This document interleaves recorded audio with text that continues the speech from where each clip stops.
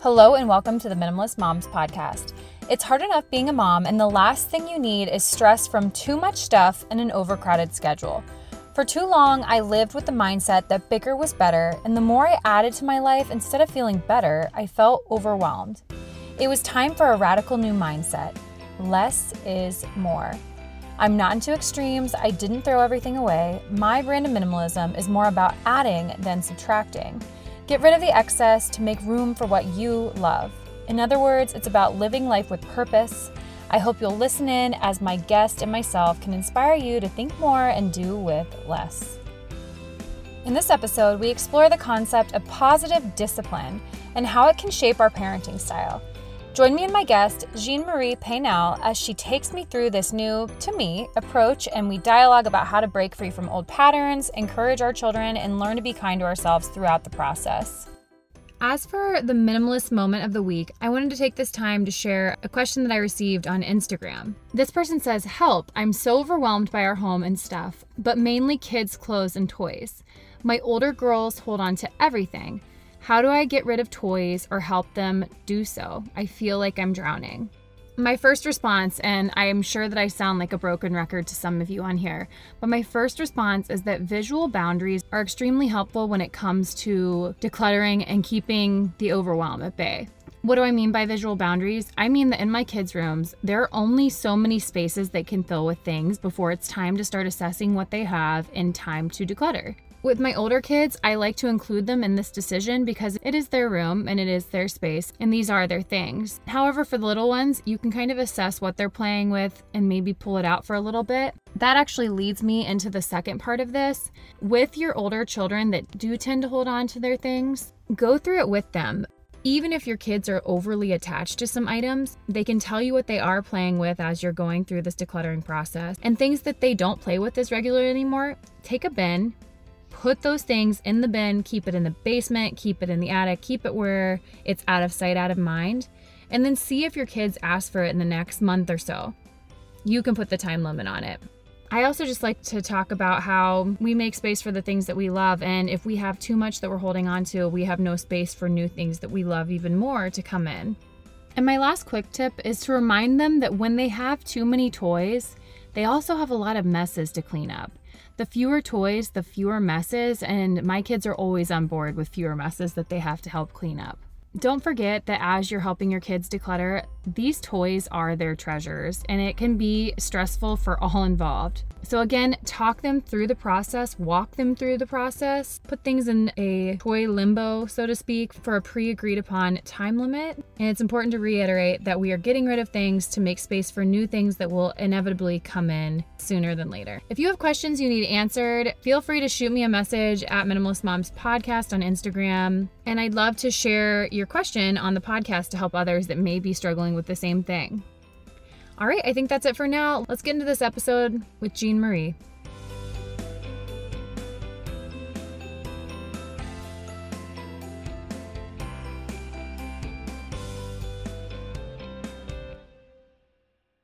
Well, Jeanne-Marie, we just got done recording an episode for your podcast, and so now you're over here joining me on mine. So welcome to the Minimalist Moms Podcast. Thanks for having me. I'm excited to have this conversation with you. Me too. So you are an expert in Montessori, but you also talk about positive discipline, which is something that I need in my life. But before we get there, why don't you go ahead, introduce yourself? What is it that you do? And then we'll move from there. Perfect. So I am Jeanne-Marie Paynel, and I am a parenting mentor. I work with families one-on-one and also in group settings. I consult with schools. Basically, I took a 360 turn when I was about 43 and was working in advertising in corporate America and decided that just was not doing it for me, and actually went back to school and got my master's in Montessori education, and then worked in the classroom for many years. And from there was just blown away with Montessori and the genius behind her process and the principles and all this. But more importantly, it was that the parents of the children who I cared for were just flabbergasted at how different their children were in the Montessori setting as they were at home. That's when I really transitioned to working with parents directly to really give them this information that I think all new parents should have about just how we can parent with a lot more ease and joy and simplicity, and that it doesn't have to be this grueling, hard thing that I think the media puts out, just like birth. Like birth can be so gorgeous and beautiful. And, the media has it. We're all screaming like we're crazy people. And I'm also recently a birth doula, which I'm really, really enjoying because there again, I'm coming in at a very sensitive period for parents where I'm helping them understand that they have choices in how they birth and then choices in how they parent. So I'm loving it. Yes. Wow, that's really cool. I always tell people that time is going to pass anyway. So why don't you do what you love? Exactly. And it's interesting because as a child, I always wanted to work with children, but I was like, oh no, that's not good enough, or that's not ambitious enough, whatever it was. And then when I got to make my own choices, I was like, that's what I want to be doing.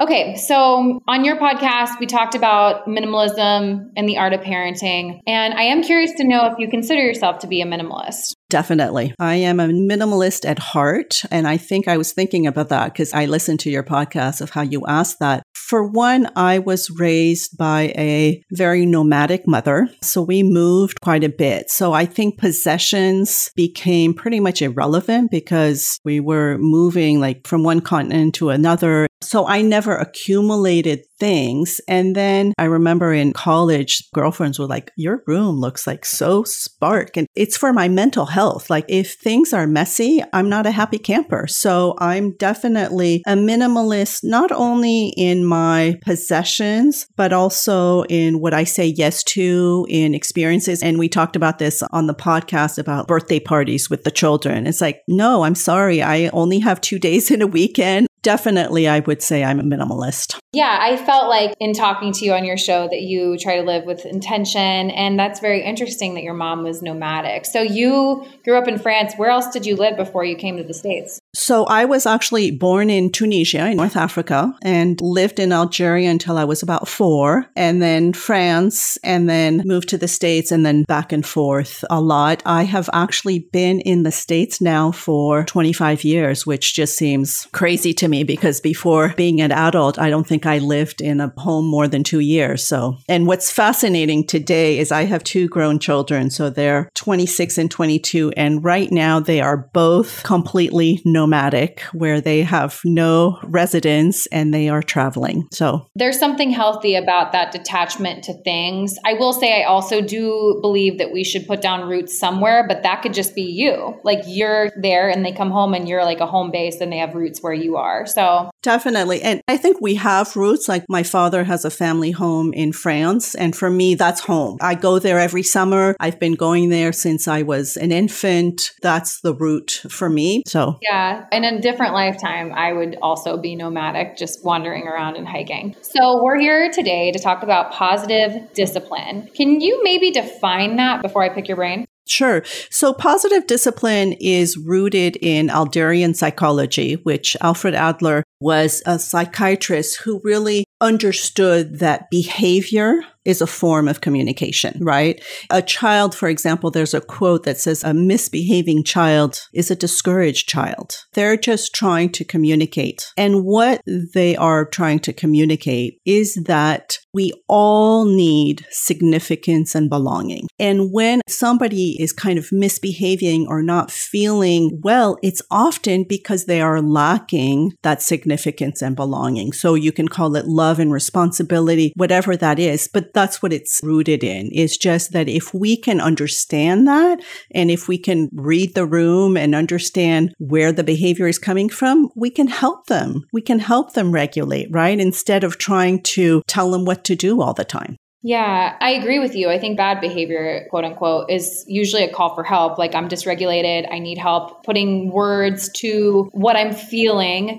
I know that some people will say, no, my child is intentionally trying to get my goat and come after me, which the only explanation I could have for that is oppositional defiance disorder, which I don't know how many kids that affects. But I also just think that we are programmed to believe that's true. I would say that evolutionarily as humans, we don't ever want to be on the outside. We want to be a part of the tribe. So I can't imagine that our kids want to be outside of the little tribe that we're creating misbehaving, you know? So I don't really believe that, because that just seems to be counter to what is in our DNA. Totally. And I would agree with you. I would go so far as to say that there's not an ounce of meanness or defiance in our young children. They're just trying to make sense of the world that they have been born into. They're just trying to adapt to their time, place, and culture, right? We're here to guide them. So when a parent gets flustered because a 3-year-old is saying no because, oh my gosh, they have just realized that they can actually say no. Like, wow, I'm a full-fledged person.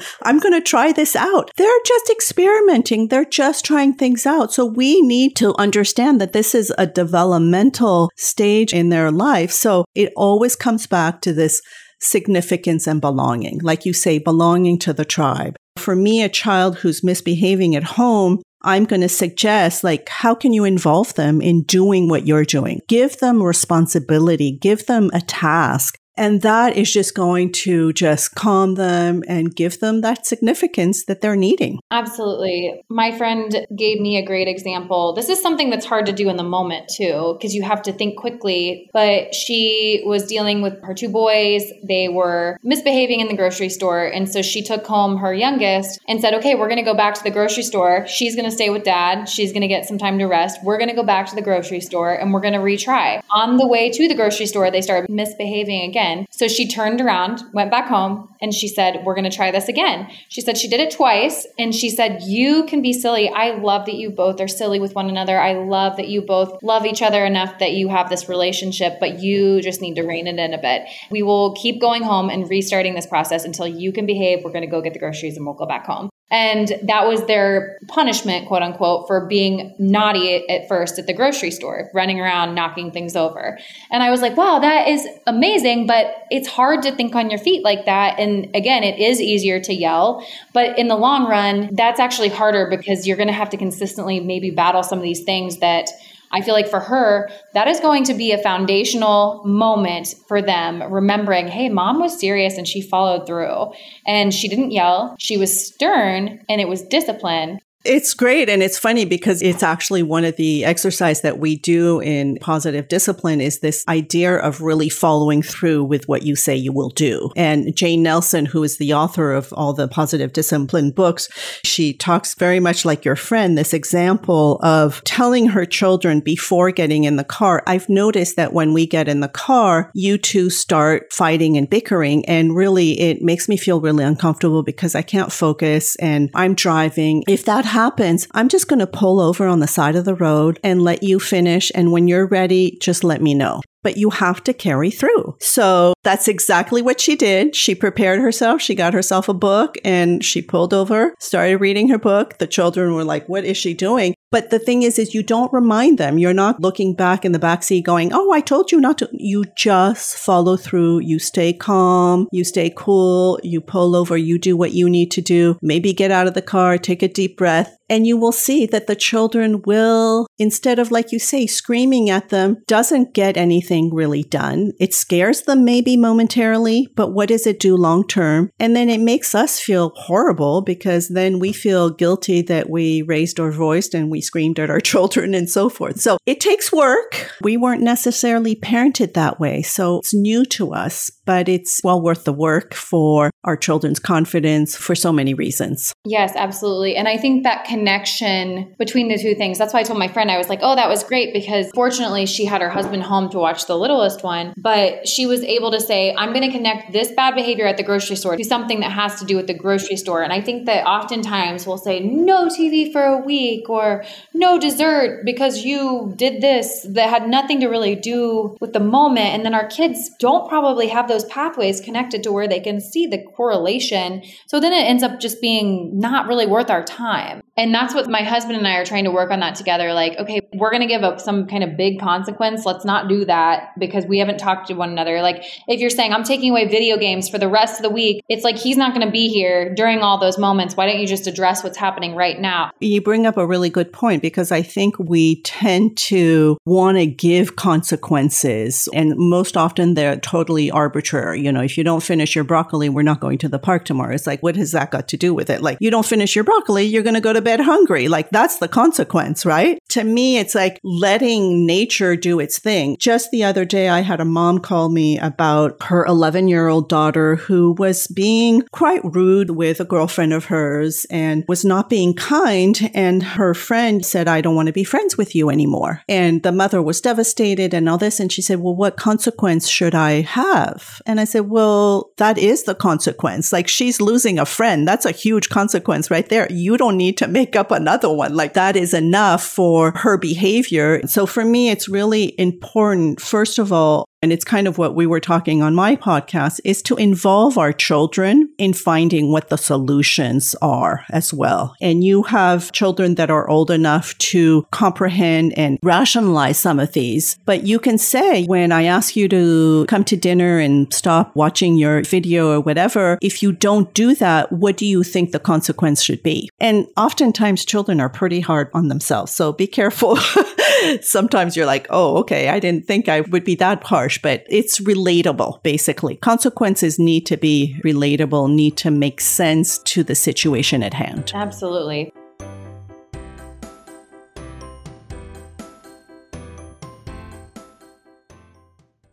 So you have a free guide. Yes, it's a little ebook with 21 positive discipline tools. There are many, many positive discipline tools, but I just chose 21 to be a good basis to just start thinking about the way that we are interacting with our children and the importance of really connection before any type of correction, that we have to take a pause, just like your friend stayed very, cool-headed. We can take a pause. We do not need to react in the moment. Like take a deep breath, look away, and just connect back to your child, because a child who is misbehaving, a child who is having a meltdown or a tantrum or so forth, is a child whose brain is actually disconnected. They're no longer making sense. So there is no need and really no value in trying to correct the situation when the child is upset. So you really have to connect with them first, let them know they're still loved and everything's going to be okay, and then talk about the situation at hand.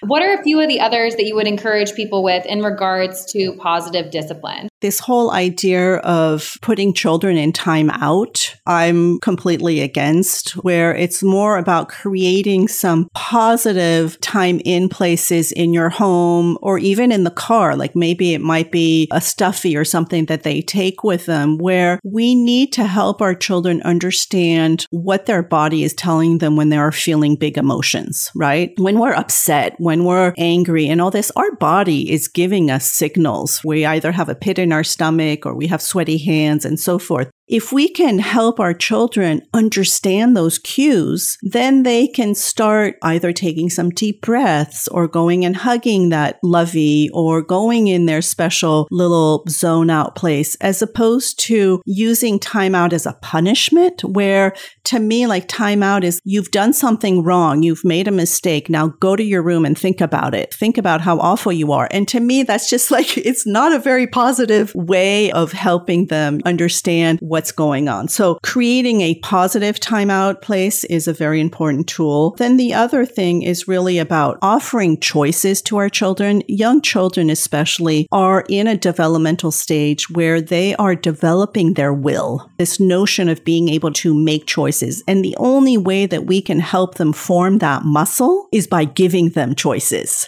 So it's not about you making the choices every time, but it's about you saying, it's time for us to go to the park. Which shoes do you want to put on, your sandals or your Crocs? Or do you want to put on your blue jacket or your red jacket? So again, you're not telling them what to do. You're not giving them orders of put on your jacket, put on your shoes. You're helping them make choices, or even like a choice as simple as we're going to the park. What do we need to put on our feet? So again, you're helping them think for themselves, where you're not constantly the reminder and the nagger, which gets really really tiring and annoying. And that's why we're so exhausted at the end of the day, because we're telling people what to do all day. So that would be another big one. And then the other one is really using as few words as you possibly can. We tend to go in lecture mode with our children. The less words that we can use, and maybe sometimes just pointing at something or just giving a hand on the shoulder or whatever, it's going to help them also make sense of things for themselves. Absolutely. Okay, so I want to use a quick example from my life the other day. I was tired, so that probably wasn't great. I wasn't going to be in a great headspace. It was fresh in the morning. I came down. My son was trying to make homemade lemonade in the sink. I thought I heard him tinkering around downstairs. So anyways, I came downstairs. That's the first thing I met with. I didn't get enough sleep. I didn't have the best interaction with him. Anyways, we continued on for probably a half hour. And then he wanted to help make oatmeal, but I just needed everyone out of the kitchen at that moment. I said, I'm going to make the oatmeal. And there was a meltdown like I'd never experienced before with this particular child. And it got so intense that my husband's a teacher, so he's home for the summer. I told my husband, I was like, you have to take over. I can't do this because I'm not going to do it well. Please take over. But it was just like this overstimulation to where I felt like I was going to yell and rage even, and I just needed to step away. But wonder if my husband wasn't there. In that moment where I'm feeling overstimulated, do I leave? Do I tell him to leave? I've heard in the past that you can say, do you need your space or do you want me to hug you? Like, what do you need from me? But in those moments, I guess I just don't know how to feel regulated when I'm feeling overstimulated or dysregulated. And that doesn't happen all the time, but it does happen. Beautiful example, because there's two things that happen is, first of all, you need to take good care of yourself. So you knew already getting up, you were tired. So right there, it's being intentional about how you're going to go about your day, where you know that your energy is lower than usual. So be kind to yourself, right? Don't overdo it. You can even say, Mommy's really not feeling very energetic this morning. I'm kind of tired. I'm going to take it slow. And that's it. So you're already letting everybody know. The other thing is that your son is a perfect example. His meltdown was he just wanted significance and belonging. He wanted to be involved. He wanted to do something for the family, for the community, for the tribe by preparing this oatmeal with you. You saying no was a total letdown. Like, I don't have any significance. I don't have any belonging, right? So if you are in an energetic place where you can sit down on the ground and say, oh my gosh, I think we need a redo on this. I could really use a hug right now. I could really use a hug right now. And just the fact of holding your child and breathing with him is going to calm both of you down. So it's not about you need a hug. It's just say, I need a hug. And he might say no. And then you just say, well, I just need a moment to myself. Go splash some cold water on your face. Go do some breathing exercise. As long as your child is safe in the room, you can leave the room. For me, the priority is take care of yourself, right? Because that is modeling to our children how we self-regulate, how we calm our nervous system down. And only then can you be in connection with that child. And only then can you say, I'm sorry, I didn't realize how important this was for you. Yes, please come help me make the oatmeal. But you've taken a step back to appreciate what it is he wants, right? So there was a lot going on that morning, but self-care, self-regulation to me is the priority, because that's the only way that we're going to be able to show up for our children. Yes. I'm so glad that you said that, because again, I told my husband this whenever we're arguing. I'm like, we just need to hold hands, because I've read that when you touch your significant other or when you touch the person that you're in disagreement with, there is something that just falls away. It's like, it's really hard to yell or be rude to someone that you're currently holding hands with or hugging. It just breaks down some of those walls. It takes humility to do that, because it's like, I don't want you to touch me at all. But it's like, okay, I'm going to move towards you. And in doing that, I'm going to embrace you. Say my son didn't want that. Giving him that space, taking a second for myself. And if I can't do that, like if in the moment that was too much for me, then again, that means that something is wrong on the back end. Like I'm not doing something right to be that dysregulated every morning or in those moments. I should have gotten more sleep. I need to reevaluate my sleep in general. So, but please don't shit on yourself because, I don't know, you had a late night, you were reading a good book, whatever,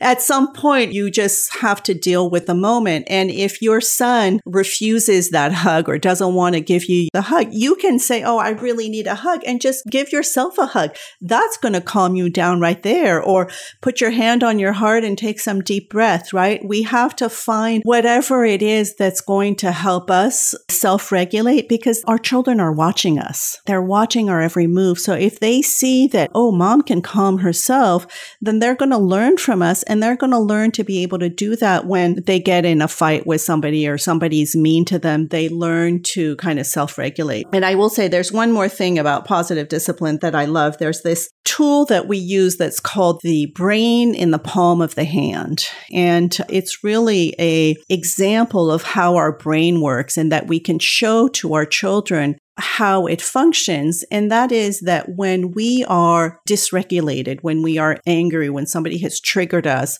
we flip our lid. Basically, we are no longer connected to our prefrontal cortex, which is our reasoning brain, right? I would like to say that the prefrontal cortex is not fully developed until at least 27, some even later is 30. So we cannot expect children to always be reasoning mind, right? It's just not developed. But anyways, when we're dysregulated, we flipped our lid, right? We are no longer connected to our prefrontal cortex. So we're not making any sense to ourselves, to our children and everything. That's why it is so important to calm ourselves first before we try to solve any type of situation. There are elements of self-regulation that I didn't learn as a child. I feel like I didn't have a ton of discipline. My parents were very permissive. They didn't yell. They were lovely. I had an idyllic childhood, but I think now as an adult, there are elements of that self-regulation prefrontal cortex that I still struggle with. Just before I got on here, I had a bad moment with my son,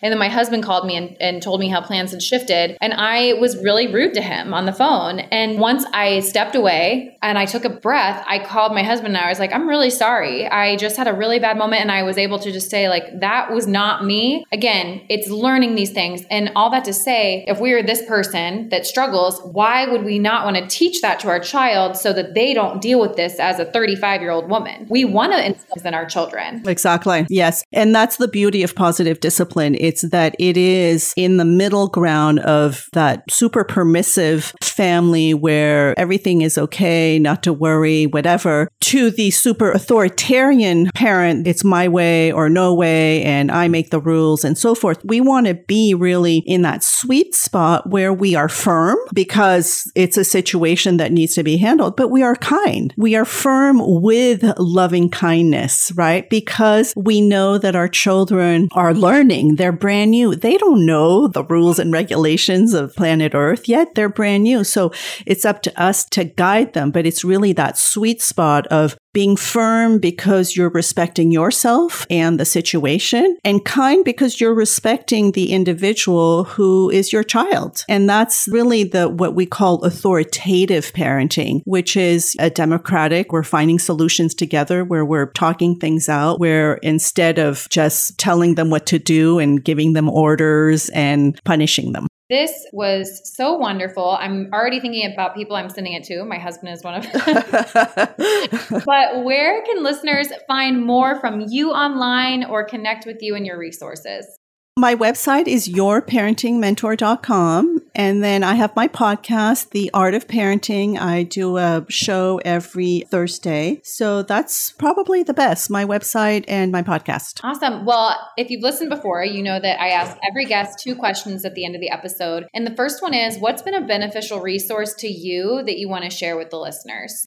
It's a movie that I just saw that I was really taken by, and it's probably because I'm in this birthing world right now, but it's called Born Free, Birth in America. And it's done by a British woman who moved here and got pregnant and was going to have her child and realized that it was very different here. I really found it very well done. So Born Free. You can watch it free on Amazon, but it's a 2022 movie. Very good. Cool. All right. Well, my last question, then I'll let you go, is what is something that you can't stop talking about? The beauty of nature. I'm just always blown away by nature. I live by the beach, and every time I go, I'm just like, oh my gosh, I'm so grateful for Mother Nature. So every day I say something about that. So yes. We were out this morning. We went to a moth class. We went and observed. Oh, wow. But we were just walking through the Metro Park on our way out. And I was just like, oh my goodness, I'm so grateful to have this time in nature. I'm so glad that I get this time. I just feel really fortunate to just be outside as much as I can with my kids. Definitely. Well, thank you so much for joining me. This was great. Thank you. Thanks for having me. What did you think of the episode? I hope you enjoyed the conversation. To learn more about today's guest, including links, resources related to everything discussed today, visit the episode page at minimalistmomspodcast.com, where you can find the entire podcast archive, as well as my book, Minimalist Moms: Living and Parenting with Simplicity, or other ways to connect or work with me online. If you'd like to support the podcast, the easiest and most impactful thing you can do is subscribe to the show on iTunes, Spotify, or YouTube, or wherever you listen to podcasts, and leave a rating or review of your favorite episode. Lastly, sharing the show or your favorite episode with friends on social media is very helpful and will encourage others on their journey to think more and do with less.